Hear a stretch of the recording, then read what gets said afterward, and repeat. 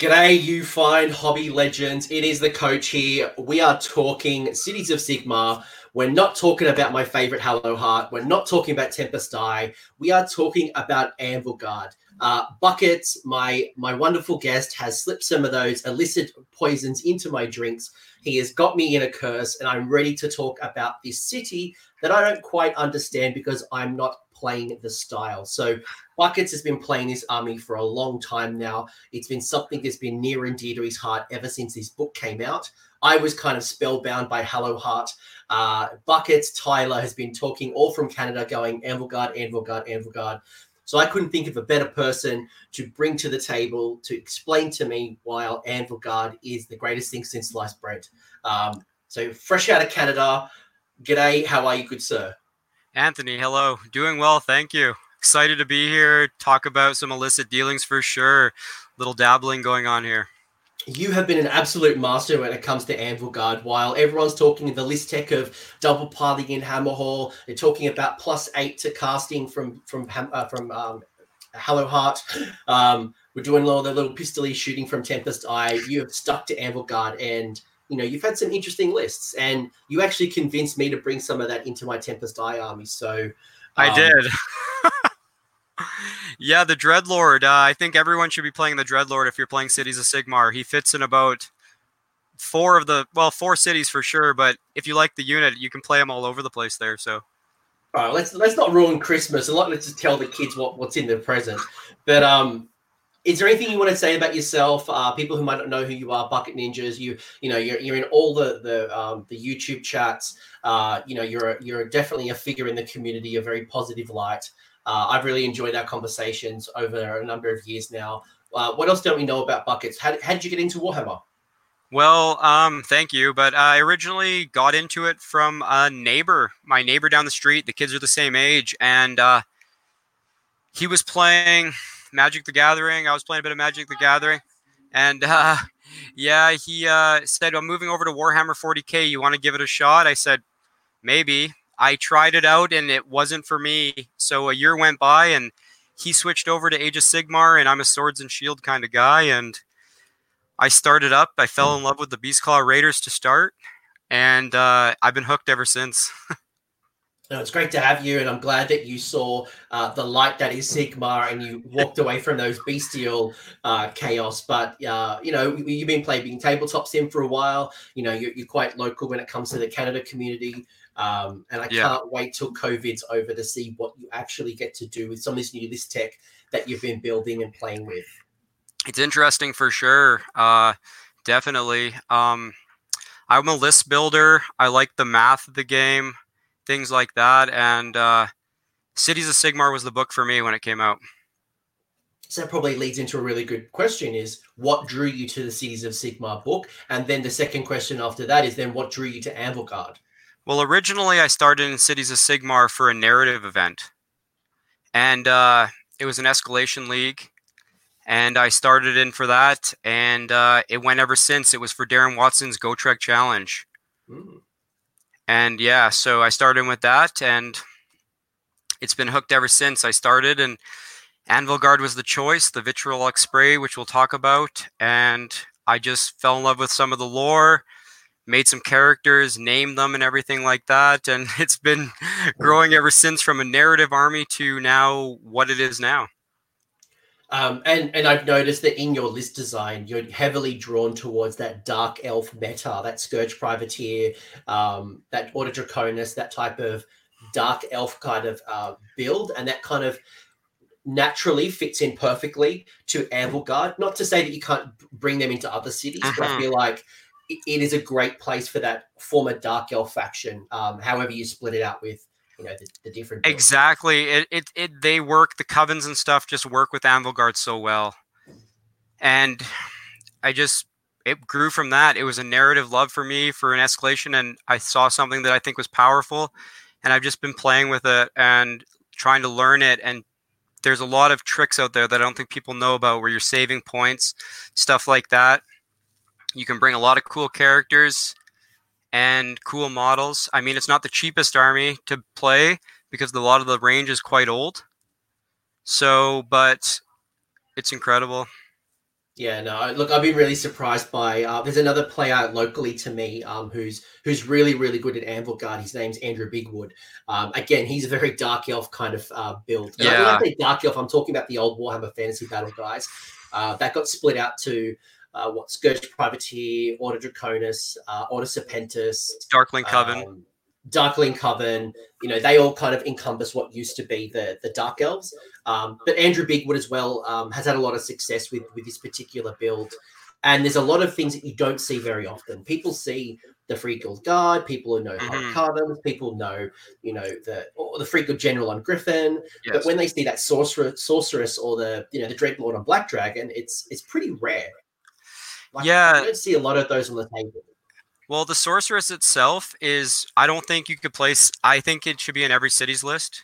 It's for 90 points. What you can do with getting +2 to cast is just, you can't find that kind of value in the game for what you're doing. So, you get a battle line, a hero, and your +2 to cast in any list you want to start with. Also, the models are gorgeous. I keep going back to that, but and just playing with them, your army plays out on the table how you think it should play out. And which is a nice thing if you're like me, and when you're playing the game, your army's playing how you feel they should play out. They're playing that part of the game, which is important to me. Yeah, and that's what drew me to Hallowheart, was that I've always been a Magic player since the very early days, and I love running that Hurricanum, I love running that Luminarch, so I want an army that feels the way I want it to feel. So it's great to hear, again, Anvilgard and that former Dark Elf, now Darkling Coven, blah, blah, blah, blah, blah, all fits that narrative and that play style. Yeah, I think they went the route of Dark Elf and Wood Elf. A lot of the Wood Elf stuff too works quite well with this with this army. So I think that's what they're pushing. They build it out that way with the battalion in the army. And if you're looking for an army that plays the way it's built in the book, Anvilgard is that army. It plays how it's built, and it's a beautiful thing. So we're dancing around the topic, which I might as well ask you the question now. What is the strengths of the cities of Sigmar? And then what are the strengths of Anvilgard? And then I'll bring up the rules and we'll kind of talk through the individual rules. But, the 80-foot view of Anvilgard, what's your take on the strengths? Well, the main strength where armies are looking, you generate a lot of command points. And if you have things to spend those command points on, it's huge. You automatically get the 4+ adjutant, which people don't know. If your general 6 wounds or less, you select a hero, start of your hero phase on a 4+, you get a command point. You also get the illicit dealing trait, which gives you D3 command points to start the game. So without taking a battalion, you're guaranteed 2 command points on your first turn. That can go up to a possibility of 4 command points, and then after your hero phase, it's 5 command points. And for people that don't know that, that's a lot of command points in your first turn. You can mitigate battle shock when we get to their allegiance command ability. You can do all kinds of funky stuff. You can activate your monsters in their attack phase for your buffs. You can do all kinds of funky stuff with this army with the amount of command points. I know there's other armies that generate similar command points, but I don't think people are talking about the amount of points that you can save in this army. I know when I was playing my Goomspike Gits, I would have so many command points, but I'd often find I didn't have enough ways to spend them. Yeah. I feel like when I've watched your games and we've talked through the way that you play, you do have that kind of nice balance that you can be spending 2, 3, 4 command points a turn, and you're doing it valuably. You're not just basically replacing Mystic Shield everywhere. You're doing some really good stuff. Yeah, the allegiance ability itself is an interesting one, because if you just select illicit dealings, you get D3 to begin the game. So if you don't get the first turn, their allegiance ability allows you to sec 1 unit wholly within 12 inches of a hero. You remove just 1 model from that unit, and all units within your army that are wholly within 18 inches of the unit you selected are immune to battle shock at the start of the battle shock phase. That's pretty awesome. Against Alpha Strike armies, if you're going against a 3-4 drop army, because one of the things is you're not getting low drops with this army. So if you don't like putting 10 to 12 drops on the table, it's probably not the army for you. And being able to mitigate an assault or mitigate battle shock for your entire army for free without spending a command point that you're supposed to use in your hero phase because you could possibly have 3 now going into that, is huge. Yeah, no, it's massive. I have a similar build in Hello Heart where my general makes everyone immune to Battle Shock Holly with an 18. And I remember playing at a few tournaments like CanCon where I would be turn 1 charged by, because most Cities of Sigmar battalions aren't that strong, or they're not going to bring everything into the battalion like other books do. So you're probably a minimum kind of 3 to 4 drops, most likely kind of 6 to 7, depending on the build. Yeah. So I would get turn 1 charged often by 3 Stonehorns or 2 Maw Crushers, with a Mega Boss or Gordrak on top. And to be able to just put down that command ability or that command trait to say everyone's immune to Battle Shock, it really kind of reduces the impact of that turn 1 charge. So that's a really cool strength. So you know what? Let's get straight into the abilities. I might actually bring up maybe a little bit first about the Cities of Sigmar, and you can explain to me why this is important to Anvilgard, and then we'll go into Anvilgard itself. So what we're talking through first is the stuff that everyone in Cities of Sigmar gets, regardless of which city you take. So yeah. Oh, go ahead. So first things first is you have to choose a city. So most books may give you an option to not take a temple, a coven, a storm host, but in Cities of Sigmar, you must take one of these cities, whether it's Hammerhall, Living City, Greywater, Phoenician, blah, blah, blah.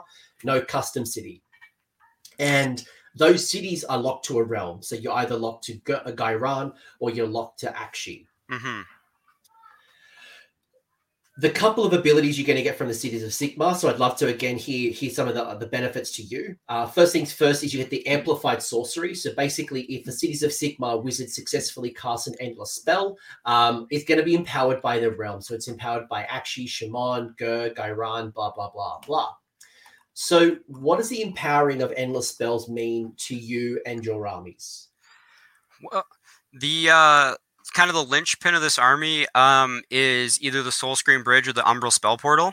And the Umbral Spell Portal, especially being empowered, allows you to have an interesting little combination we'll talk about later. But just empowered endless spells are incredible already. Being able to cast them on +2 to cast is great. I mean, you're casting everything on +2 to cast in this army if you wish. And having an empowered spell portal on a 3 is pretty nuts. So if you are new to Age of Sigmar, or you haven't played with Cities of Sigmar yet, basically the endless spells that were sitting in Malign Sorcery, if you read their War Scroll, most, if not all of them, have this rule that says empowered by the realms.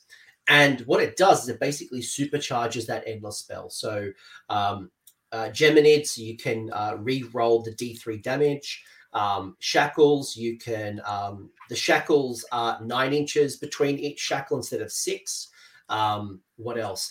Umbral Spell Portal, instead of being within 12 of each other, they can be anywhere on the board. So and we've talked about this before, but the big one where people need to pay attention to is Quicksilver Swords going forward, where it is basically a hero killer. If you're going against any Chaos army with a 5-wound hero with a spell portal, it's an automatic kill anywhere on the board. Basically, so, I mean, math gets away from that a little bit if depending on how you roll. It's a dice game, but it's pretty legit. So Quicksilver Swords, instead of being 12 dice on a 6+, it's a mortal wound. It's 15 dice, so you get a couple of extra dice. And then against Chaos, it's a mortal wound on a 5. So correct. Basically, you're getting more value from your endless spells than your opponent will. So good stuff. It's very good. The next thing is that your armies must be coming from Akshi or Gairan. So each of the cities will be locked in. It'll say specifically that Hello Heart and Tempest Eye, for example, are coming from Akshi. They'll say the Living City comes from Gairan. So what does that mean, Tyler, that my city has to come from Gairan or Akshi? Well, being Anvilgard has to come from Akshi. So it gives you Thermal Rider Cloak and Ignaxis Scales. I mean, they're 2 of the best artifacts you can take. If you're we'll talk about it later, but they have an inherent artifact that's already a feel no like a ignore wounds, so you can have 2 of those in your army. An interesting thing too is we'll talk about it soon, I'm sure, but this army allows you to take the benefits of a battalion without taking a battalion for the points. Yeah. So you're guaranteed to be able to, if you're looking for an artifact from Akshi, you can take it for free. So what's wrong with a free Ignaxis scales on your Hurricanum? I mean... And the other big call out you're probably going to make here is that what it means is that you can't come from another realm. So if you play Anvilgard, you must come from Akshi, which means you can't come from Gur or Hish or Shimon. You must play. I mean, obviously, if you're playing in a narrative game, do whatever you want. It's it's up to you and your opponent. Correct. So the artifacts you can take, you got to look at that. Your army has to be from, if you're fielding this army, it has to be from the realm of Akshi. So whichever rules implement that, that's the way it is. So they're the artifacts that are going to come from malign sorcery. So that's just correct. FYI. The next rule I'm going to get is this honored retinue. So basically, you choose a general in the cities of Sigmar if it has a wound characteristic of 6 or less. So your general, so if your general has 6 wounds or less, you can pick one friendly unit to be the retinue if the unit has between 5 or 20 models. Then basically from the retinue, what's going to happen is you either going to be able to roll a dice each time you wound the general, whether it's a regular or a mortal wound. And if they're within 3 inches of that retinue on a 4+, you're able to bounce the mortal wound from your general to the unit. Correct. The adjutant is huge. I mean, it's what your fungoid cave shaman does, but it's for any of your heroes that are lower. I mean, the thing is, if you decide to go the monster hero route, which you can, you're going to lose out on the adjutant. So you kind of got to play around with that. There is, it's whoever you choose, you can benefit from it, but you always have that D3 to go back on if you're not looking for that 4+. But it's just a command point engine. It's great. So with the mortal wound, you're going to be able to make your general a bit harder. So it's going to be harder to kill them because you're going to be bouncing mortal wounds off to your unit. Yes. A nice combination if you have something like Phoenix Guard, because then they have additional saves on top of that. Yeah, it's pretty good if you have your anointed. You can take an anointed on foot as your general. You make a unit of 20 Phoenix Guard the retinue. You have another. The retinue. You have another guy close. You're generating a command point on a 4+. You're moving them up. You're able to activate other command abilities. Shrug runes. If someone hits you with a mortal wound spell, you can shrug them. Get a 4+ save on it. It's quite good. The other rule you're going to get is if your general has 6 wounds or less, you get something called Wise Counsel, which at the start of your hero phase, if the general's within 3 inches of the adjutant, roll a dice on a 4+, they receive 1 extra command point. Exactly. Just great. I mean, you combine that. If you're going first, you get D3 + 1. So you're looking at the possibility of 4. Start of your hero phase. If you roll 4+, you start with 5. Let's go. Finally, you're going to be able to choose 1 in every 4 of your units are going to be Stormcast. So if you choose a Stormcast unit, it doesn't count to your ally points, and it gains the Cities of Sigmar keyword. So how does that work for Anvilgard in your armies? In my armies, I'm a believer that Anvilgard's looking for volume of attacks over quality of attacks. So you can bring something like the Knight Azeros in, where you're re-rolling 1s. Or you can bring another thing in. The Comet with Knight and Cantor is always a benefit in armies if you're looking to just get a little bit more mortal wound output and the option to automatically dispel maybe another opponent's endless spell that you're worried about. If they're trying to counter you with an endless spell or something. So there's chaff that you can get, but the big one for Anvilgard, I think, a must add is the Knight Azeros. It fits perfectly with this army. And it's also another thing where you're seeing a lot of chaos possibly coming. And the Knight Azeros just fits the bill with this army versus chaos. So Yeah.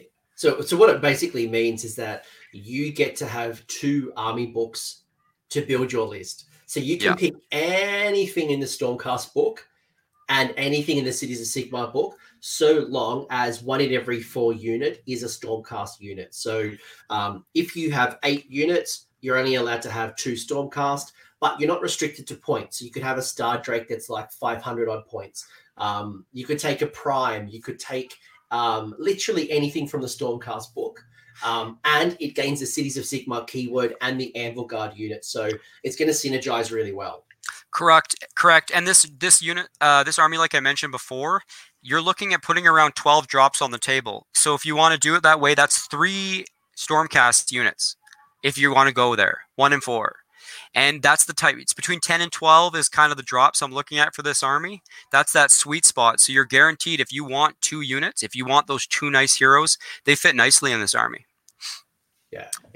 So again, like from a list tech point of view, it does create some pretty amazing stuff and some combinations. I know I've got some really cool stuff with my Tempest Eye. I know my Halo Heart. There's really good different pieces that you can bring in that just makes your army incredible. So that's all stuff that happens with Cities of Sigmar, regardless of which city you take. They're all the benefits that you're going to get for cities. When you go Anvilgard, you're going to get a whole bunch more. So we've kind of mentioned already that the city must come from Akshi. So that kind of locks you into the artifacts you can take from Aligned Sorcery. You can't take any other artifacts from a different realm, only what's in your book, only what's in Akshi. Correct. You then have this thing called illicit dealings. So illicit dealings is when you choose your Anvilgard army, you can profit from one of the following benefits of illicit dealings. So I guess I can choose one of every 3. I can pick either the Black Market Bounty, which adds 1 additional friendly hero with an artifact, the Dabblings of Sorcery, so 1 additional friendly Anvilgard Dragon, Charybdis, or War Hydra can take the Drake Blood Curse. Or I take Hidden Agents to generate an additional D3 command point. So what is this? What is this whole thing I've just talked about? Well, yeah, this is kind of where you have to start with the army, which way you want to go. Hidden Agents is a must. The interesting thing, which we'll touch on, is the command trait, which if you take the command trait, which is the Black Fang Crime Lord, you can select 2 of these. That's your choice. So taking Hidden Agents plus Black Market Bounty is giving you the benefits automatically from having a battalion without having a battalion for free. So the average cost of battalions, you're looking at 100, 120 points, even higher than that. Those points can now be put back into your army for units just by simply taking this stuff. It's quite good when you look at what 120 points can get you. So it gets me, an extra artifact. I could take more command points, or I could take an extra mount traits, which is pretty crazy when you look at taking a Charybdis, a War Hydra, or a Dragon. Yeah, that's pretty crazy. One of the interesting shouts was before, when this book came out, they FAQ'd the Dreadlord and the Sorceress. They did not have the Dragon keyword before. So doing that was huge too. Giving them that Dragon keyword, which was big in the book, was huge. Then they can take a mount trait. So that was nice to see. That's awesome. So do check the FAQs as well, because they do update things. Definitely. The last 2 things you're going to get for being Anvilgard is the Drake Blood Curse. So if an Anvilgard army includes any dragons, Charybdis, or War Hydra, one of those models has the Drake Blood Curse. What happens there is choose which model was going to have the Drake Blood Curse, and then you basically are going to choose from the opposite table. So there's a table that kind of goes along with it. Correct. These are your basic mount traits. They have one is neg 2 to bravery, which on the Charybdis is almost comical. It's a neg 3 bravery unit. So if that becomes a thing going forward, it could be interesting for people that have a lot of Charybdises hanging around. Yeah, it's pretty crazy. Yeah, the one that I like the most, which is Acidic Blood, which is a 4+ for a mortal wound back on any wounds that are not negated in the combat phase by a melee weapon. And yeah, so and yeah, those are the two that are kind of the ones you got to look at. The bravery, if they come back, it could be very interesting. It was something I looked at. Um, in certain games, you just wish you had the other one with this army because they're quite good for mount traits. Yeah, they're pretty good. And acidic blood seems to be the one that most people kind of lean into. So the fell gaze allows you to subtract 2 from the bravery characteristic, which we just mentioned, and then the jutting bones. After the model makes a charge move, pick one enemy unit within 1 inch of the model and roll the dice. On a 2+, they take D3 mortal wounds. So I imagine something like a Dreadlord. That's like a nice little combo with the Dreadlord. Jutting Bones is interesting, especially with the monsters from Anvilgard, the War Hydra, which is Order Serpentis, or the Carabitus. You can choose to lash the whip on their, so you get to roll extra dice to enhance your charge. So, and also it triggers with the Carabitus where if you, a model slaying an enemy model, you can heal D3 wounds. So being able, if he's low on wounds, charging in, Jutting Bones, you get even 1, you're fine. He heals D3 wounds after that. So it's an interesting little combo there. There's lots of stuff there. Yeah. And you know, one of the things we're going to do next, Tyler, is going to actually look at one of your lists. So there is no silver bullet to Anvilgard. There is no one particular way to build the army. This is just an example of you putting this all into practice. But there's obviously so many combinations that you can kind of bring various armies in. But and then finally, before we get into that list, you get a command ability. So you're going to get a command ability that at the start of the battle shock phase, if you obviously spend the command point, if you do so, pick one friendly Anvilgard unit that's wholly within 12 of a friendly Anvilgard hero. One model in that unit is slain. So I think you referred to this earlier at the start of the game. So what happens is you slay that model. However, in that phase, you do not need to take battle shock tests for friendly Anvilgard units that are within 18 inches of that unit. Yeah, it's an interesting little thing. For deployment, you're going to want your stuff a little bit tight at the start with some of the sorceress interactions. So it's just a great little deterrent. There's a lot of mortal wound spells going out right now with Seraphon, with other armies, that are possibly removing 10 models from your army, right away. If you're battle shocking half of those off, you're in trouble here. So being able to mitigate stuff like that and then counterpunching, I think, is huge. And it's free. I mean, illicit dealings guarantees you 1 on your opponent's turn. So guaranteeing that, it's nice. Yes, it absolutely is. Sorry, I was just changing screens that I'm going to bring up in a second. So there's, and you start to see some combinations, start to see how we're incentivizing the Charybdis, the War Hydra, and the any dragon particular build. We're starting to see, we can bring in an extra artifact. We can have additional command points. We might be rewarded by taking the adjutant, or maybe we just want to go stuff it. We're going to take a monster as my general and just accept not getting the additional command point because I'm already getting an additional D3 command points by taking that illicit dealing. So, it's start to kind of think about how I might shape this army. Yeah. One thing I got to say is if it moves over to a monster meta where people, the Gargants are coming, if they have the monster keyword, if this Maw Tribe's book, do you think they'll have they might have the monster keyword? I don't know. I imagine so. I imagine they'll have the monster keyword. The ability to take one of the command traits combined with the battalion is devastating for monster armies. 2 damage, a lot of your attacks, most of your army is getting +1 to hit, +1 to wound against monsters. There's a few ways to build this army depending on which way it goes, which is nice. Yeah, and it's worth calling out as well is that you're going to get Anvilgard artifacts. There's an Anvilgard spells. There's other stuff that comes with it. But where I really want to start to kind of understand the Anvilgard build is within one of your lists. So you've been kind enough to share this with me, and I'm going to walk through step by step your list, and I want to understand what this unit is, why have you picked it, what's it do for you, and start to bring this Anvilgard stuff to life. So for sure. So we've called this the Anvilgard spell portal. So I can only imagine there might be a spell portal. There is, yeah.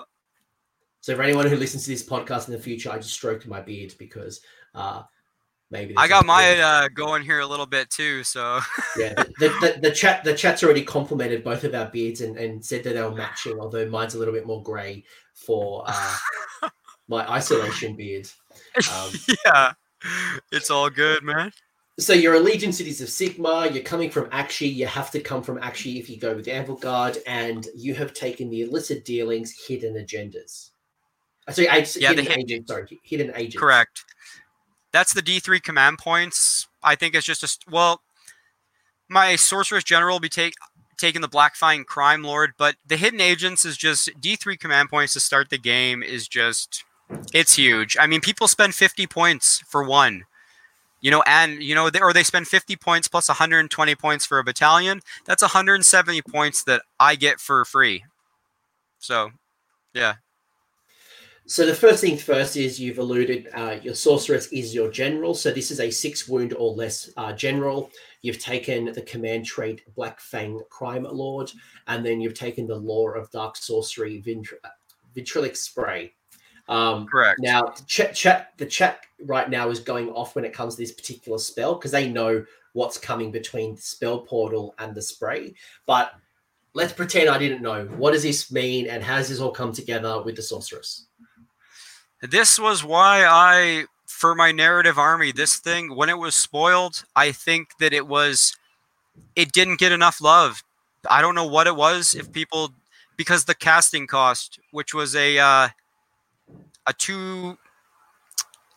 didn't take the time to think. I think they brushed it aside. The power of it was strong, obviously. When everyone's seen it, they knew it was strong. Probably one of the strongest spells in the game. But the casting cost turned people aside. So myself, I took that and I figured out a way how to cast it very regularly. And it went from there. What it does is it's casting cost of an 8, which is quite high. But with the sorceress, you can sack in your hero phase a Darkling Coven model to get +2 to cast. So now we're on a 6. And I like casting on a 6. So Vitriolic Spray casts on an 8. Mm-hmm. And you're able to bring that down to a 6 because you're getting +2 from the sorceress who basically stabs a unit, a Darkling Coven unit. Yeah, if you care about your models and you don't like seeing them leave the table, this might not be for you. But if you like your heroes and you like their minions doing their bidding, then definitely. One of my very good friends, David McElroy, absolute friend of the channel. I've been playing Warhammer with him since we were like 10 years old, really young. He always ran his sorceress with a block of 10 just 10 Dark Elf Dread Spears for sure. Dread Spears. Yeah. And they were these sacrificial Dread Spears that every turn would just sacrifice. Their whole role was to die to get +2 to the cast. So yeah, and they're grateful to do that too. We need to, they're happy to give their blood for the Coven. So you're taking the sorceress because it's got 6 wounds, so the adjutant's going to be able to generate additional command points. The +2 to the cast for the spell. What does the Black Fang Crime Lord bring to the table? So the Black Fang Crime Lord allows me to take 2 of the illicit dealings that we talked before. So I take Black Market Bounty and illicit and hidden agents. So I'm getting a free artifact to put in my army also. Great. So if you were to take a battalion, you get 3 artifacts, but this allows you not to take a battalion and get an extra artifact anyway. Correct. Yeah. It's pretty awesome. Yeah. Anything else on your general sorceress? She's just a great general. One thing about the sorceress is she has a War Scroll spell that it's a bit slept on also. Word of Pain. -1 to hit and D3 mortal wounds to a unit.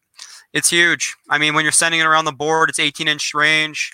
You can just tag something, say, okay, -1 to hit, D3 mortal wounds. Casting value's low, you're +2 to everything. So all these casting that people are avoiding, with the sorceress, the spells look a lot more. They look a lot better. I mean, they're a lot more appealing, I guess the wording is. A lot of these spells that are overcosted. Yeah. Yeah, and people in the chat are talking about some very interesting things. You could add a Hurricanum if you wanted to get that increased spell cast, and obviously, we'll go through more of the list. But there's so many ways that you can make this idea your own. If you don't like the sorceress and you want to go, a battle mage or a Hurricanum, there's different alternatives. But we're kind of putting it all into practice. You've got a second sorceress there, so I guess why have you got a second sorceress, and then I can see you've got the dark sorcery spell Shadow Daggers, and this is the adjutant. So why have you chosen a sorceress as an adjutant? It was originally a battle mage. The battle mage is great with the light battle mage or wherever you want to go. You want Fuzz protection or you want +2 run and charge. I mean, whatever your flavor is, but the reliability of having 2 sorceress being on +2 to cast gets off any little combination you want spell-wise, usually. So having the other sorceress there is 4+ command point, +2 to cast. For my 2 wizards, that's where I want to be. By the way, before anyone pings me in the chat or in a comment in the future, I just remembered that the Cities of Sigmar Hurricanum is no longer buffing Order wizards. It is now the Collegiate Arcane, so you can't get a +1 to the cast. Correct. Of the sorceress. Correct, so yeah. Don't at me at some stage, chat. Don't at me. I'm not looking at the chat right now, so I just got this up here. So, yeah, definitely. If that was Order wizards, I mean, it'd be tough to leave one out of this army for sure. It used to be. It used to be for Order. Now it's gone to Collegiate Arcane. But either way, +2 is pretty sweet, right? So we've got the Dreadlord on Black Dragon. That's coming in with the weapon option of Lance and Shield. You've taken the artifact, the Drake Scale Cloak, and then you've chosen the mount trait, which is the Drake Blade Curse of Acidic Blood. Yeah. Talk about a mouthful. So what does the Dreadlord bring to the table? Why have we gone the Lance weapon over the sword? What's the cloak doing? Why the blood? I've been a fan of the Dreadlord, as you know, Anthony. I'm a convert. He converted me. At 300 points on the charge, this hero is quite good. When you take the shield, he gets a 3+ save on his base. You can choose to take 2 hand weapons, which lets you reroll hits. You can do some things, but the 3+ combined with the Drake Scale Cloak, which is an artifact from Anvilgard, gives you a 5+ ignore mortals and wounds. So he's a 3+ 5+. On the charge, he's doing -2 rend and 2 damage on his lance. And his dragon also has a decent profile, classic monster profile. And the acidic blood, so he's pretty tanky. All those wounds back, 4+, you're sending a mortal wound back to the attacking unit. So nice little, hero. He fits with it. Being able to take a mount trait wasn't available to him until the FAQ came up after the book was released. So that made him a bit more appealing to me. I originally was looking at Sorceress on Black Dragon. It was a nice unit in, a different army. But seeing this after the FAQ, I knew what it was I wanted to play. It's a gorgeous model too. So, yeah, I'm converting one from a Carmine Dragon for my Tempest Eye, and when I look at your combination, so the Lance is certainly rewarding me for charging my opponent to get that additional damage, and then the shield is going to make the dragon a 3+ armor save. So I know in my Tempest Eye, for the first turn it's a 2+. Correct. In Anvilgard, you've just got a straight 3 up armor save, and then you're bouncing off mortal wounds because of acidic blood. You're doing absolute carnage with the dragon does. I think one of its bite attacks is like D6 damage. Correct. So the Ignaxis scales is an interesting. If you're only concerned about mortal wounds on him, the Ignaxis scale is nice, but I like the Drake scale. It's just a great artifact. I mean, 3+, 5+. Solid. Yeah, and you're bouncing off mortal wounds when you take them. Correct. Finally, the hero choice you've got is the Knight of Zeros. So it's coming in from the Stormcast Eternals, and you've given it the artifact, the Thermal Rider Cloak. So the first call out again, we've mentioned that Stormcast units in Cities of Sigmar aren't allies, which means you can give them artifacts. So that's something you can't do with a traditional ally because they're not allies in cities. So again, Knight of Zeros, why are we taking Knight of Zeros, and what's the benefit of Thermal Rider Cloak to the model? Well, the Knight of Zeros, it is one of the so any enemy unit within 10 inches, all the units you have are rerolling ones to hit against that unit. So it's already on a 12-inch base move. The Thermal Rider Cloak moves that to 16 inches, and when you run with a command point, you're looking at 22 inches of movement for any unit in your army you're wanting to reroll ones to hit on. And that is an insane amount of movement when you're flying. So you can just move this guy all around the board. He is quite good. He's got a decent profile too. I mean, he's 4 attacks, 3s and 3s, neg 1, 3 up save base. He's just a nice little hero at 100 points, and he fits the army. I always find the Knight of Zeros interesting because it is a bit of a squishy hero, so people can kill it quite easily. It's great because it's basically allowing you to do buffs to your army, being able to reroll ones.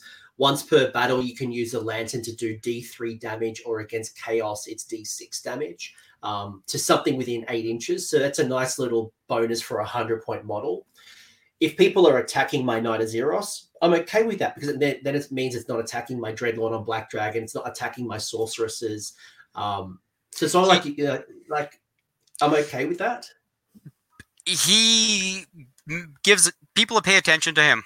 It's nice having a model that people have to pay attention to, where, when you have, 60 shots with your Dark Shards and they're like, oh, I don't want them to reroll ones, or whatever you're doing, they want to focus on that Knight Azeros.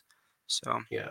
And look, like if the Knight of Zeros is not for you, or your build is different, that 100 points is cheap enough to throw away, or it's cheap enough to be able to bring in another Sorceress, to bring in a Battle Mage, to bring in more Endless Spells, to bring in something of 100-point value. The Knight Heraldor, I think, is about 100 points. So again, the Free Guild General on foot. I mean, if you play Free Guild and you want a mixed order army, and he fits in perfect in that spot, you just toss him in. Yeah. The Anointed as well. It's a nice little good show, yeah, for nice sure. little hero piece that also is able to unbind. So again, this is just one of the many ways, but I personally do like the Knight of Zeros in this particular list. Yeah, and I want to give a shout because there's not a lot of Dwarden in this list, but another one too. If you play, the Rune Lord fits in there too. There's a lot of heroes in the book that fit at that 100 points. It's a huge flex in the army, I believe. You can plug and play what you want, which is a nice thing about this army.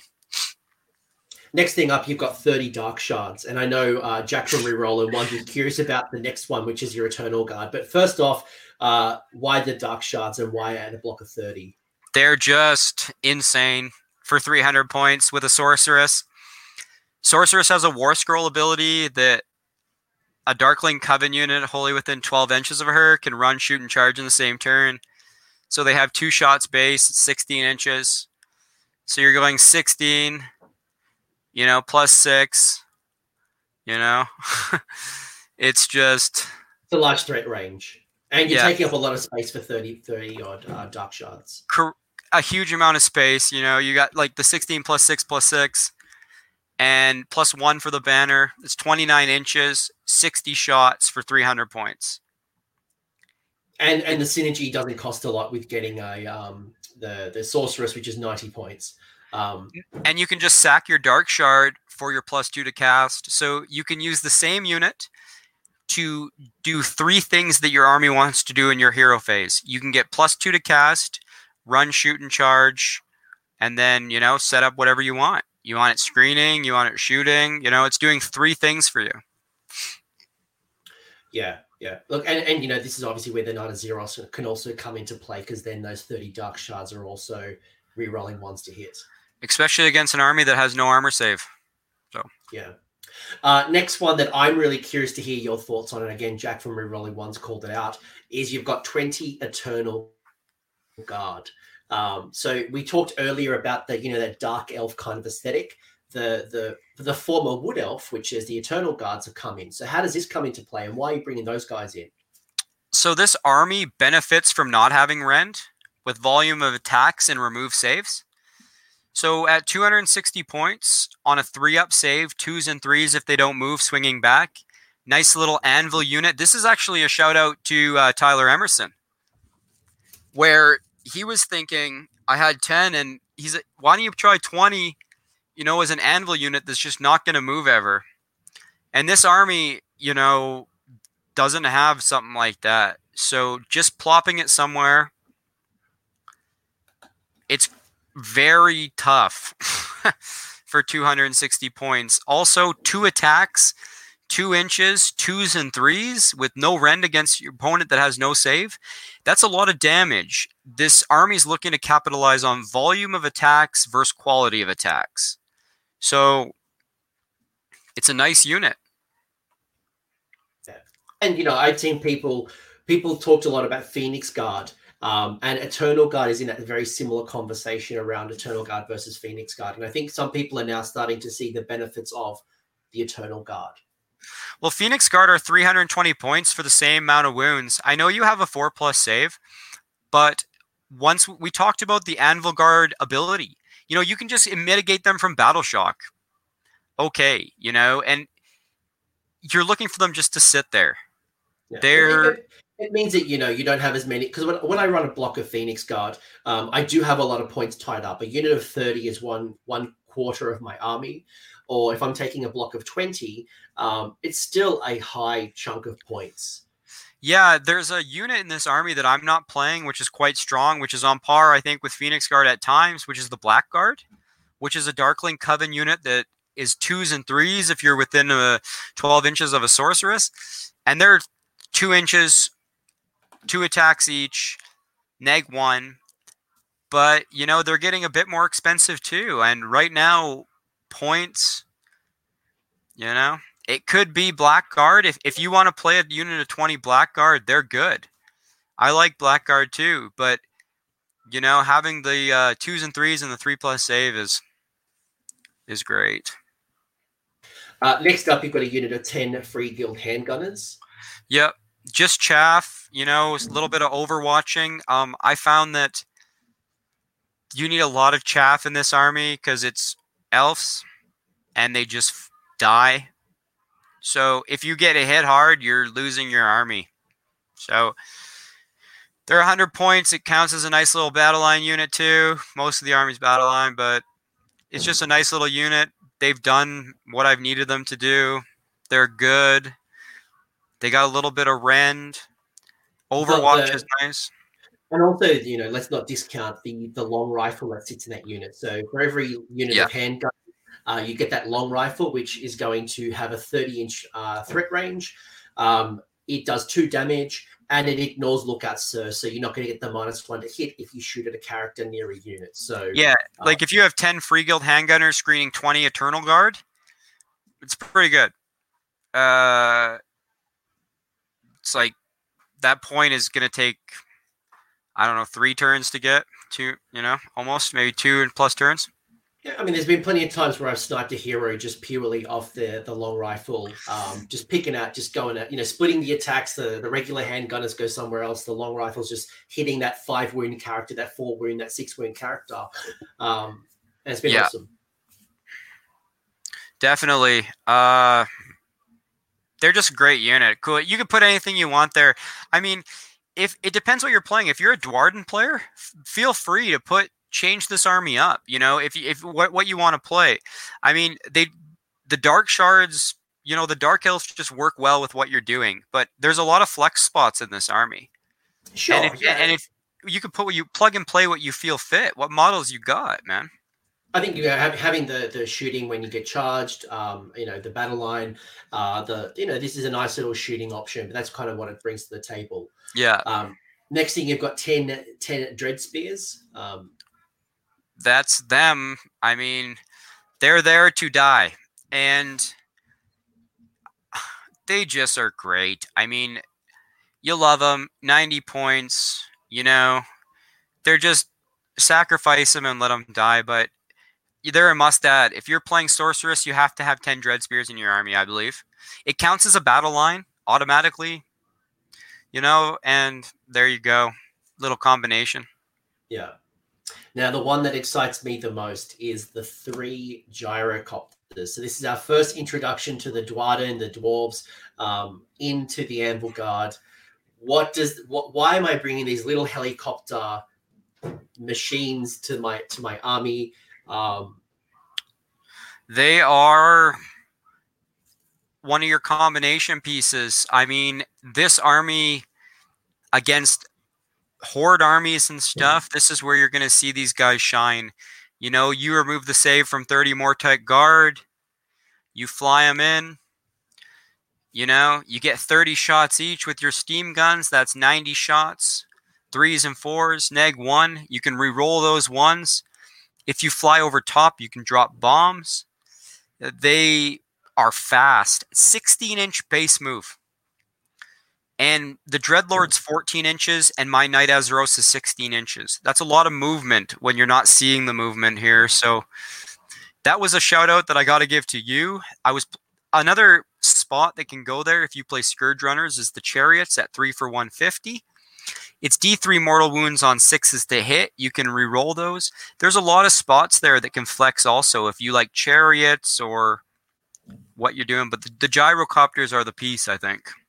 Yeah, and I know in previous lists you've run 3 Scourge Chariots, which come in at 150 points for 3, which has been, again, really good value. They have really large bases. They take up a lot of board space.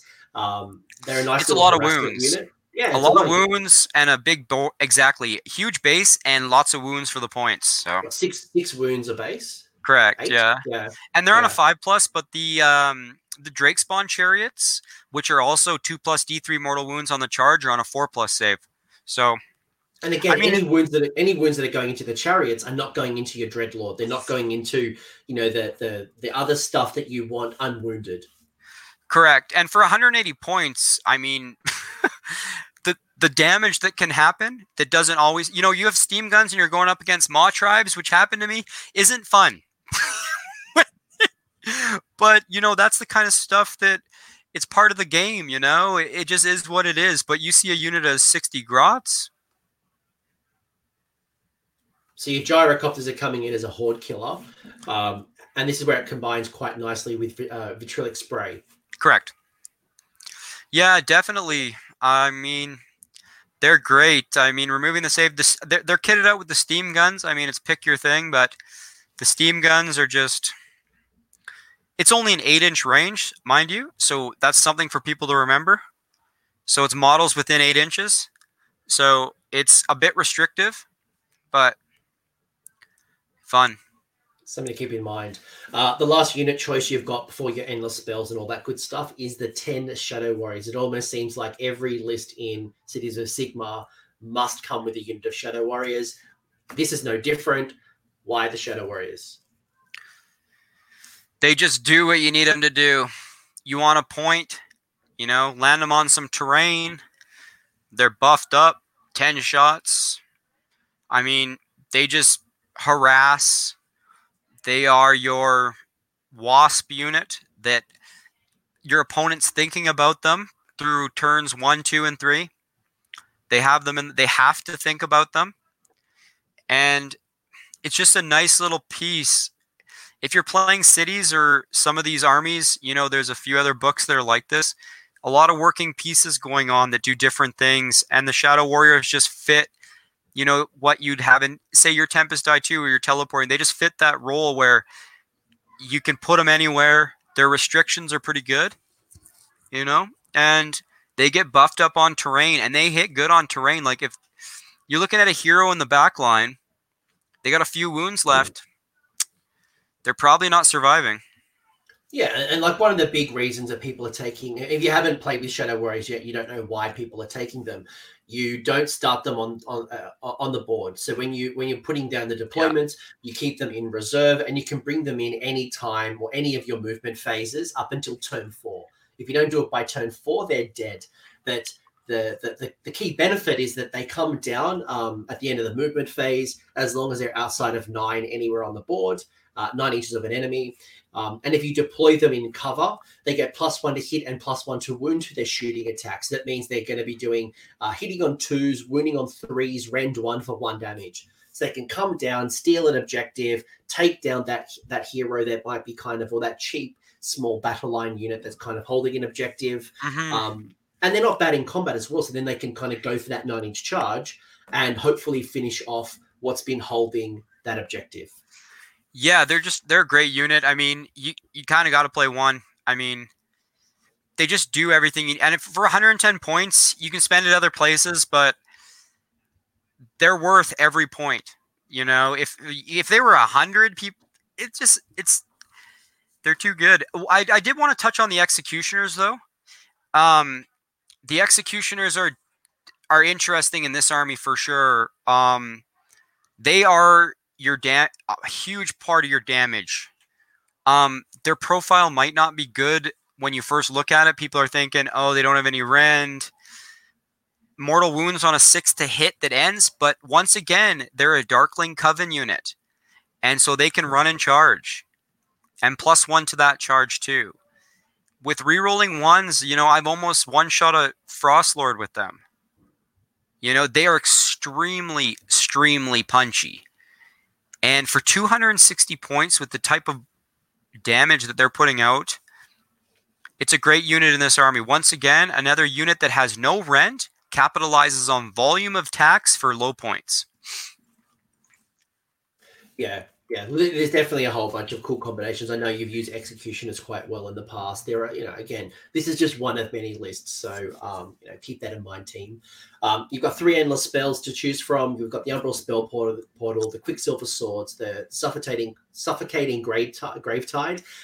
Remember that these are all empowered by the realms. So you're going to get extra benefits. By the way, when you cast an empowered endless spell and it comes down to the before the end, the next turn, and people get to move the predatory spell, it always remains empowered. So it's not like when you get to play with it, you get the empowered and your opponent doesn't. No, if you cast an empowered Umbral Spell Portal, it remains empowered Umbral Spell Portal. Correct. That's the one thing, your opponents can use it, so you got to be aware of that. So talk me through why Spell Portal, why Swords, why Gravetide? Well, Umbral Spell Portal, when it's empowered, your first Spell Portal. So what the kind of the thing is here is your Sorceress and your Adjutant, your General and your Adjutant. The first one that casts it, you set it up within 1 inch of your other Sorceress. If a hero Sorceress is within 1 inch of it, or if you end an endless spell movement before 1 inch of it, it goes through. So you can place the other one empowered anywhere you want on the map. It has no limit restrictions for range. So that's where you can just basically pick a unit of your opponents that might have a nice save, and you can just cast Vitriolic Spray on any unit you want in the game and remove their save characteristic. So it's extremely powerful, but you can also. So it allows you to essentially extend the range of almost any of your spells. Correct. So if you really need to get that Mystic Shield off, you could still do that. Vitriolic Spray is just one of the many examples, but I know with my city, all the different Cities of Sigmar builds, I'm always looking at how do I extend the range of a spell. Like if you're going to see a lot of Gaunt Summoners coming up, and you go Portal Quicksilver Swords on a Gaunt Summoner, it's very, very good. That's 240 points that your opponent spent for a Gaunt Summoner. And this is 100 points to kill that Gaunt Summoner. And that's a huge point swing on turn 1, especially when they're looking to put around 500 points on the table and not worry about how you feel about it. Are you talking, when you say 100 points, are you talking about the combination of the Spell Portal and Correct. the Sword? 100 points for the 2 spells, and then 240 points for the unit you're killing. That's a nice little point swing. So one of the combinations here, team, if you're not familiar with this, is that you can send one endless spell through the Umbral Spell Portal. So you could send your Emerald Life Swarm, you could put your Purple Sun, you could put your Aether Point Pendulum. Now, with most of those predatory endless spells, they only do damage when they touch or fly over a model. The challenge is that once you put an endless spell through the Umbral Spell Portal, it doesn't get to move.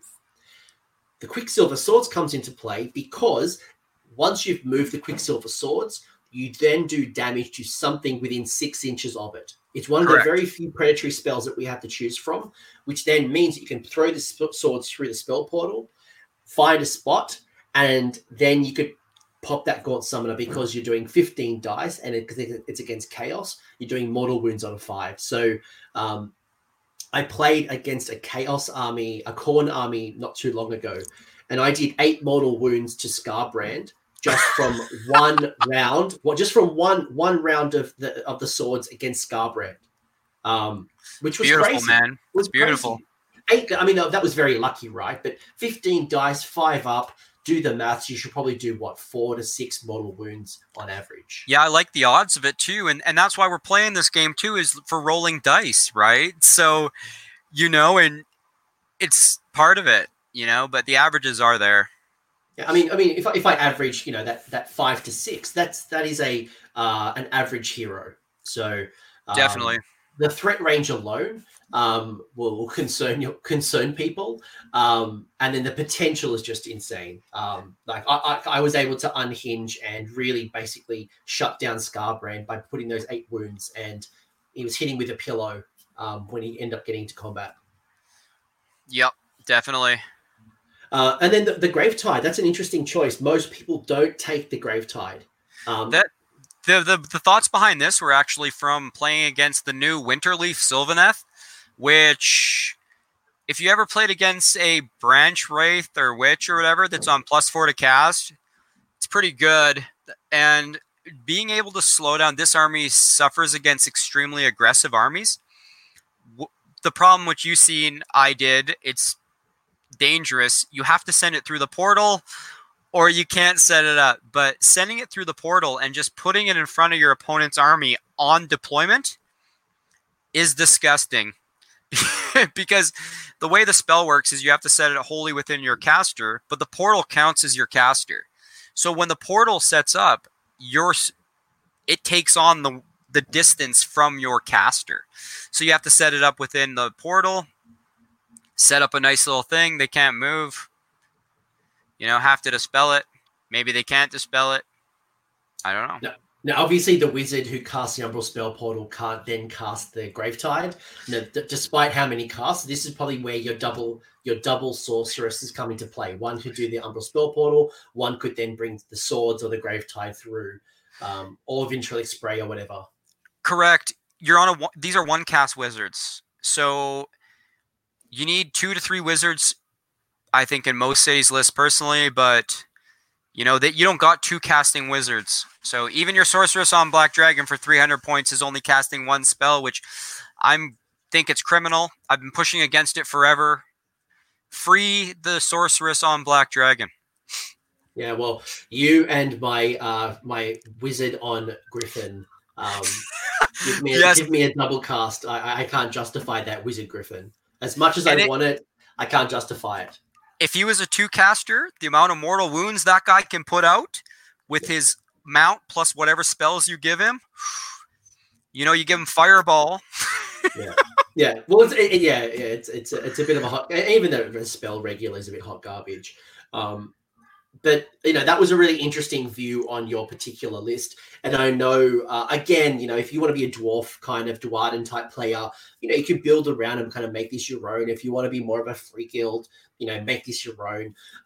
But I know, one of the things that Anvilgard has up its sleeve is it has a start collecting box. One of the few of the cities that actually has a start collecting box. Any advice when it comes to building a list around that or what you get out of that box? Yeah, that's interesting because these models are old models, and you're looking at Canadian dollars. A Carabitus will cost you $75 to $80. You get the start collecting box for $110, $15, and you're getting a hero choice, a battle line choice, a chariot, and the Carabitus. It's a 200 plus. Well, we're looking at $220, $230 value for 110.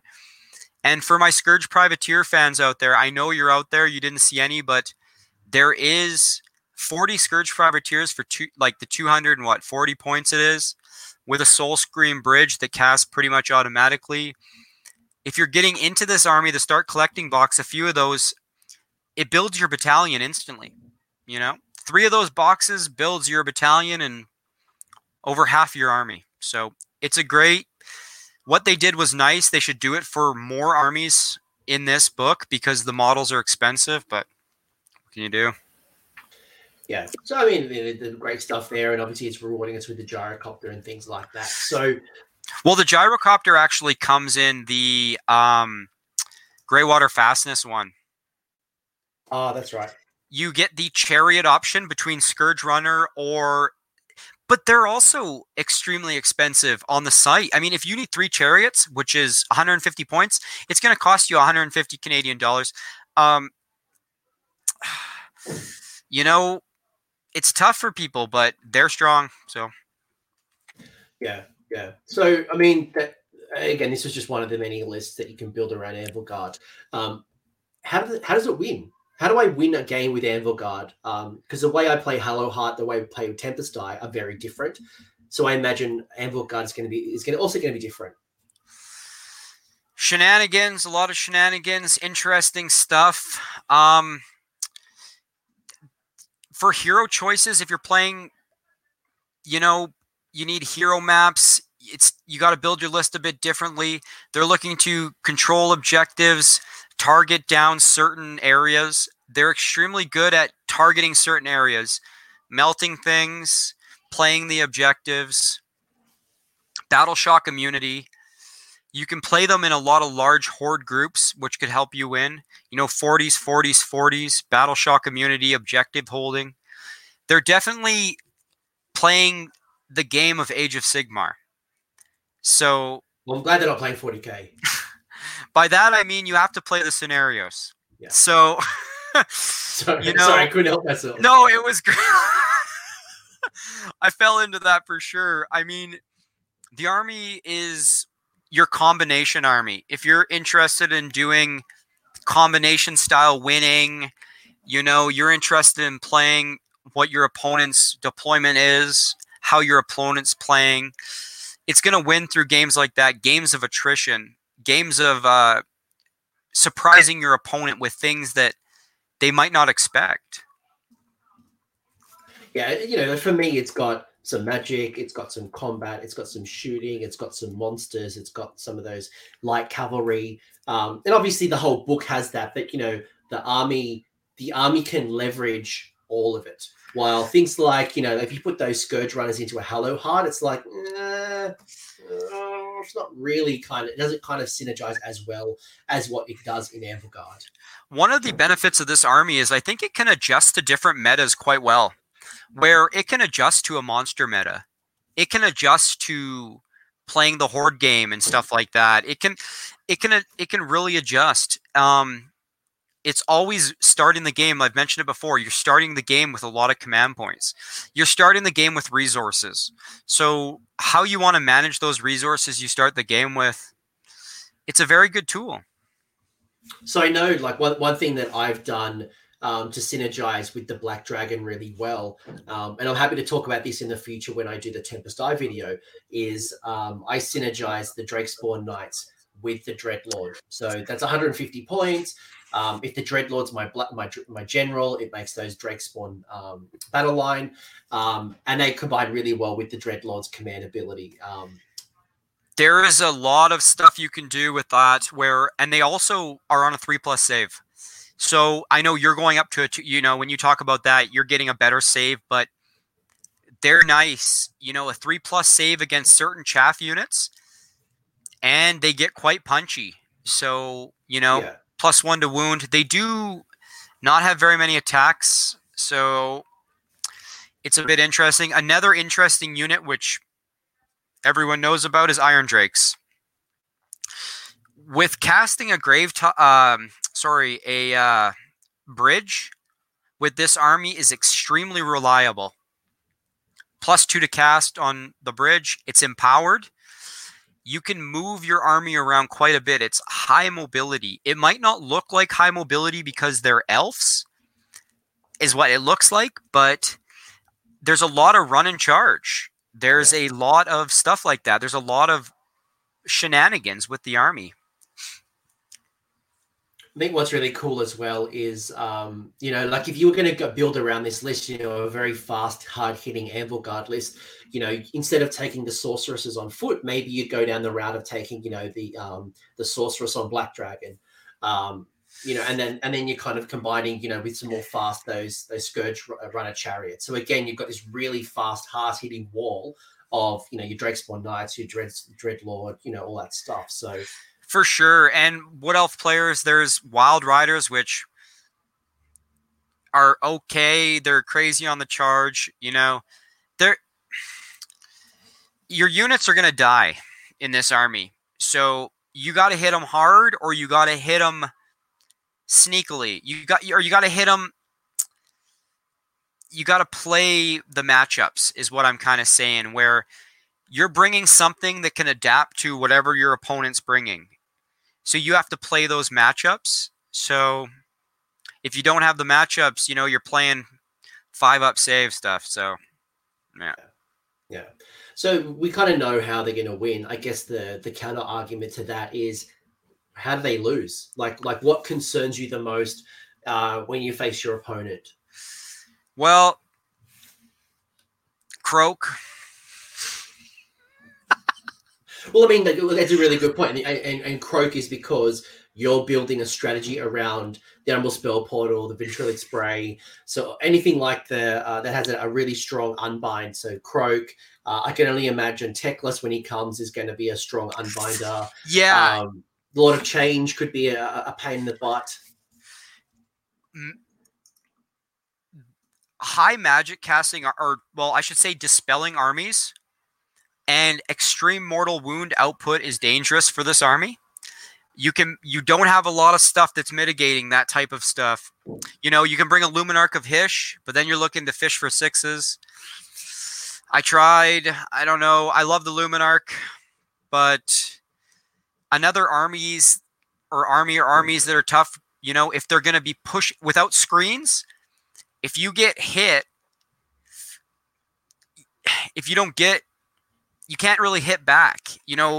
If you get pushed back, you got to have a lot of screens. You have to mitigate the first combat and then kind of counterpunch with this army. So if you don't mitigate that first big push by offensive armies, it's very difficult to push back. Yeah, and I feel like, especially with something like your build, there's a couple of key pieces. Like when we played on Tabletop Simulator, the very first thing I had to do is take out that sorceress. That one was going to generate your command points. 2, reduce the ability to do the Ventriloquic Spray from the Umbral Spell Portal. And then losing the Black Dragon was that big key punch. So they lack hero choices. Unless you can bring a Frost Phoenix if you want. It's a great unit in this. You give it the cloak, you're on a 4+. You have a 4+ plus a 5+ plus its base save.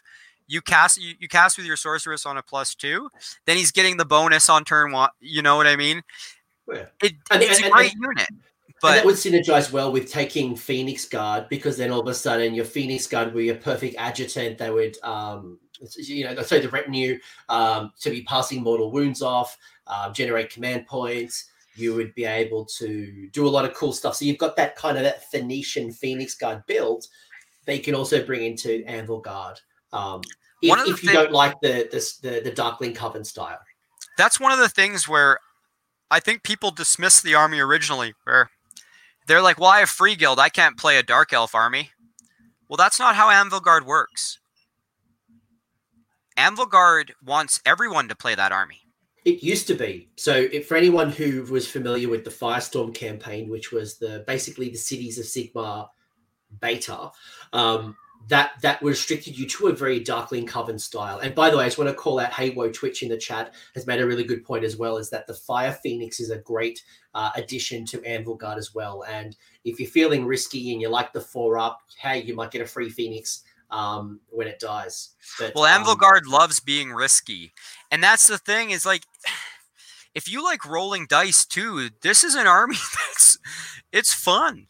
It's fun, and it plays how it's supposed to play, and it's looking for people to experiment with it, experiment with units. The army works. you need a sorceress and you need 10 dread spears, and then you can plug and play basically whatever you want in the army. I suggest the dragon, but if you play if you're a Phoenician player that wants to try Anvilgard out, play Anvilgard. Try it out. It's just, try it out. There's a lot of obviously. Yeah, I mean, obviously, if you were going to build outside of the Darkling Coven, it means you're probably not going to tap into that dragon Charybdis style benefits. But otherwise, like getting extra command points, getting an extra artifact, some of these additional spells, like I could be doing the Ventrilic Spray from a Hurricanum. One of the things we didn't touch on, I don't think exactly, but you can also choose a thing called Secretive Warlock, which means if you have a hero that's not a wizard, you're Free Guild General, you give him Secretive Warlock, he now knows, if he's a wizard, he knows all the spells from the spell lore, but if he isn't, he becomes a wizard, and then you can give him a spell. And if you like rolling an 8+, you say, hey, if I get it, I get it. If I don't, there it is. I did that. I do that in Hello Heart with my general being the Anointed on foot, and I give him an artifact called the Wickfire Tome, which gives him a spell from the spell lore. And because he can unbind as well, it means I can unbind an endless spell I can dispel without being impacted by the artifact, because the artifact is not a spell; it's coming from the artifact. So although it doesn't get keyword of wizard, I can still do some cool stuff for 100 points. So again, pick your poison, go down the High Elf route, go the Wood Elf route, go the Dark Elf route, go the Empire route. All of these older factions tie in really well to be something unique and special. And I know I keep referring to old style armies, and I could be using it, Free Guild, Darkling Coven, Scourge Privateers, but that concept works really well here, and you're not restricted to just one style like you used to have to be. Yeah, the army, it's very good against monsters too. And if you have a lot of, let's say, the guys from the Wood Elf guys on foot that are good against monsters, not wild rangers. Well, yeah. You can have Wildwood Rangers. You can take the Slayer command trait, and now your general is a beast against monsters. You take the battalion, which gives the entire battalion, you can take 340 blocks of Scourge Privateers if you want in the battalion, that are all +1 to hit and +1 to wound against monsters, that can teleport across the board on 3 attacks each with a Black Arc Fleetmaster. For 300 points, you get 120 attacks at +1 to hit and +1 to wound against monsters that can Soul Scream Bridge empowered anywhere around the map. There's a lot of stuff here that people can look at. If you have the models, try it out. I think it has legs. Yeah, Soul Scream Breach, by the way, doesn't get empowered. It's only malign sorcery. Oh, yeah, that's right. Sorry, it doesn't get empower artifacts. But, it's only a malign sorcery. My bad. But you cast it for cheaper, is what I'm getting at with the sorceress. My apologies. Yeah. Teleport the Iron Drakes. Teleport Sisters of the Thorn or the Sisters of the Watch. Exactly. Teleport a big block of handgunners or crossbowmen. There's a lot of cool stuff. We're only tipping the iceberg here. Is there any particular scenarios that you enjoy playing the most, like the style, or who knows what scenarios are coming in the future? But is there ones that work really well with Anvilgard? Ones where you can pressure outside objectives are good. I like, ones where the randomized ones where you can surprise your opponent, where they move a huge block of their army somewhere, and you say, okay, remove that entire block of the army. It struggles with hero objectives for sure, where you can't really move your sorceresses around. You're playing 2-foot heroes that can't really move. And you don't want your Dreadlord sitting on an objective. That's a complete waste of points. It struggles with hero stuff, I'm going to be honest. You can change it so you can have a lot more mobility. Chariots move. You can have a lot of mobility. Stuff where you're deep striking things in, you're moving, you can generate good quality on that. But you're looking at counterattacking. So I think that's where the army's strongest, is the counterattack options. So, which I've struggled with too. It's a difficult thing to play. I've got a ton of feedback from people. And one thing I hope is that people pick up a list like this, players that are quite accomplished, and they want to try things out. And I think it can surprise a lot of people on counterattacking, where you know you really can steal objectives from people, steal scoring, score. I've noticed that if you get that double turn on turn 3, that's where the army really excels. So on that priority roll going into the third battle round, if you can somehow obtain priority or keep priority, you have a good chance. It really starts to kick into overdrive if you can combine, the double turn and things like that. Yeah. Yeah, I agree. I agree. I mean, if you were concerned and you were going to a tournament where you did need a hero that was going to sit on an objective, this is where the Frost Phoenix might come into play because it's just a super durable unit. That's the thing. I mean, you look at the pack from a tournament coming up, and you see the scenarios. You might have to adjust this list.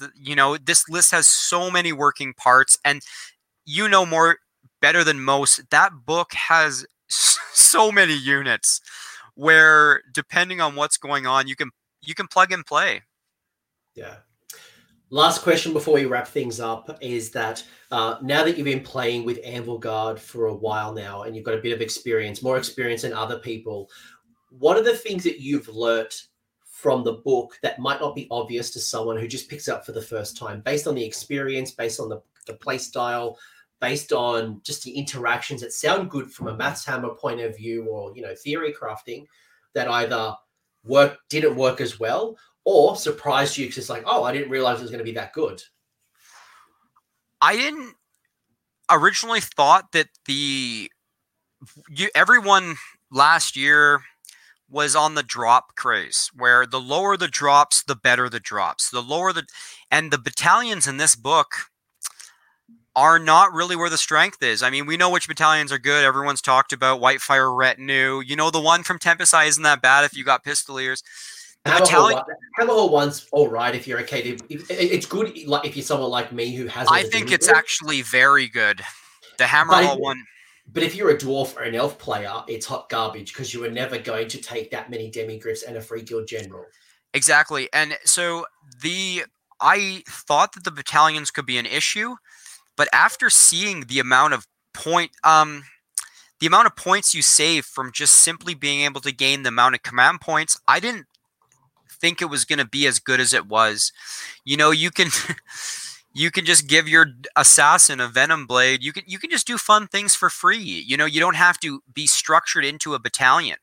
Playing this army gives you a lot of freedom that I didn't see before, where you can play what you want and it's going to do what it says it's going to do, and you can plug and play.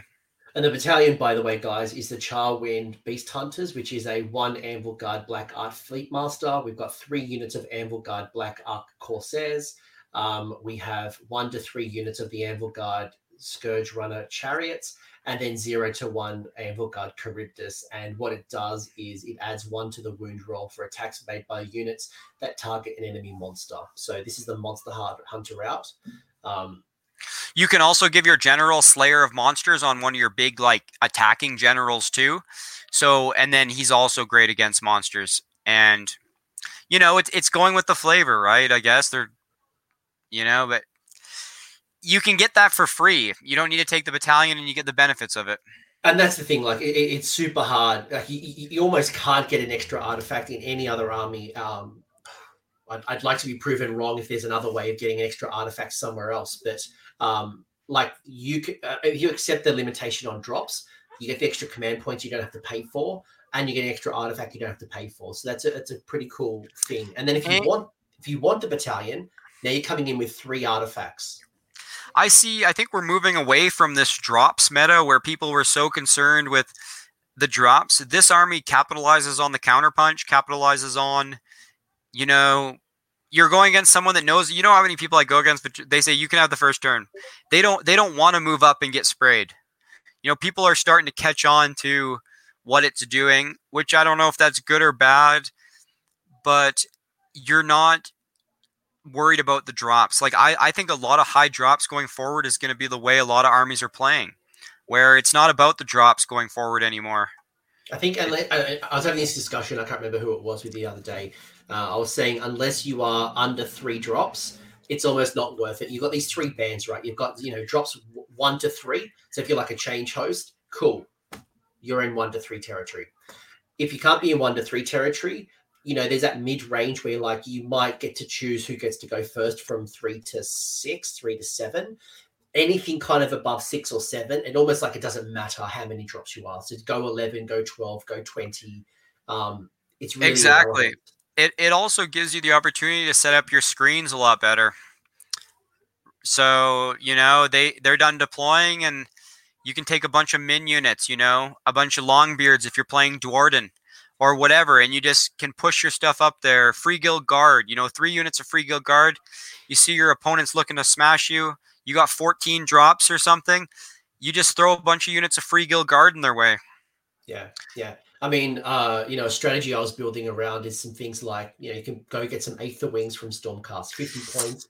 They're just super cheap drops. It was a way that I was looking for my Tempest Eye to be able to take 3 KO units. And that's an easy way to increase those drops for very little points. Definitely.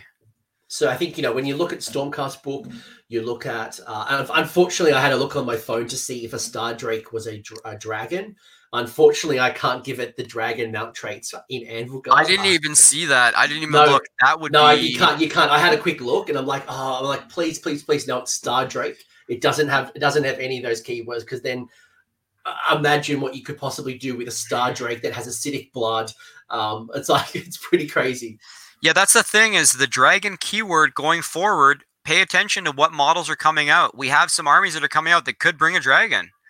You never know. And can it ally in? I don't know. But don't know. Buckets, this has been awesome. Is there anything else you want to add to the Anvilgard discussion, or should we kind of start closing it out? I think the chat has, Joe has nailed the show episode name, what it should be, or maybe the motto.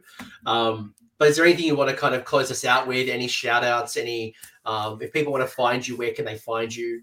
Well, yeah, like you can find me on Twitter. You can find me in the coach Discord. That's where we're hanging out. I just want to give a shout out to all the guys there in the community. It was a passion project originally with Go Trek. People have been encouraging about this army. I brought it to the table, and it's a community project, I feel, at times now, where everyone's giving feedback. And I just encourage more people to pick it up. And if you're playing cities and you haven't looked at it because you're playing Dwarden, or you're playing Free Guild, try the city out, see what it's doing, and give it a bit of love. Maybe give it your own spin. Maybe you can teach me something and we can work out together something on this. I want to see this army on the table at the next tournament scene coming forward. I think it has some options. And I just want to give a big shout out to, Dianok, of course. We met him, and, there's a lot of guys in the Discord. Coach, you, obviously, Rocco, Dreamer, Pask. These are guys that just Safeguard. I just want to give a big shout out to these guys, because it's all about love, man. And it's all about the community we got going on here, and everyone's encouraging everyone. And that's what this army is. It's a passion project from the community, really. I mean, I had a guy playing the Anvilgard in Discord today in a 2v2 match, shouting me out, and it's fun. There's something there, and I just want people to take a look at it. Oh, I think, mate, honestly, after this 90 minutes of discussion, I'm looking at the chat. They have been calling this out. There is some awesome list tech here. I think people are looking at Anvilgard very differently. Hello Heart, Hammerhall, Tempest Eye aren't the only 3 cities in this book. Rocco did a video with me earlier around a living city. I think people are now looking at living city a little bit differently.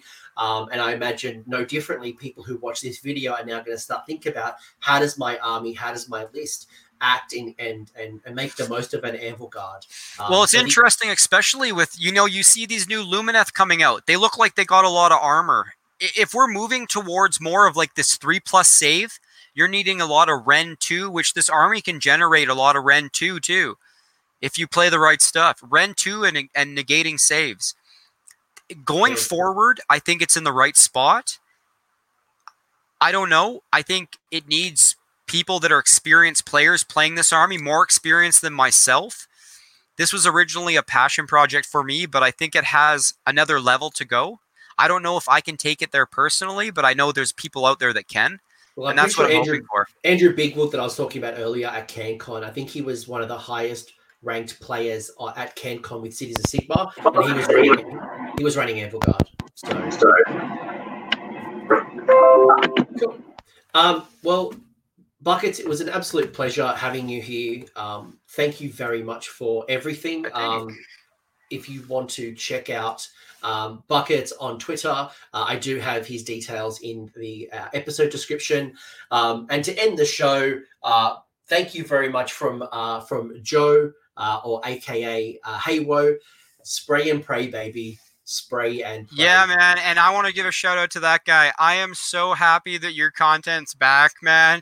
I know you're on a hiatus or whatever it was, dude, but the community needs you. So you keep putting content out there, dude. Please. He needs to do another parody of the Stormcast. Welcome to Stormcast. It's just thank you, Anthony. It's just such a pleasure, man. Thank you. My pleasure. All right. Well, I'm ending the show now. Spray and pray, baby. Spray and pray. Enjoy Anvilgard, and I look forward to hearing what you guys build in your lists. Cheers, everybody. Thank you. Spray and pray. Spray and pray. Spray and pray, boy. Spray and pray.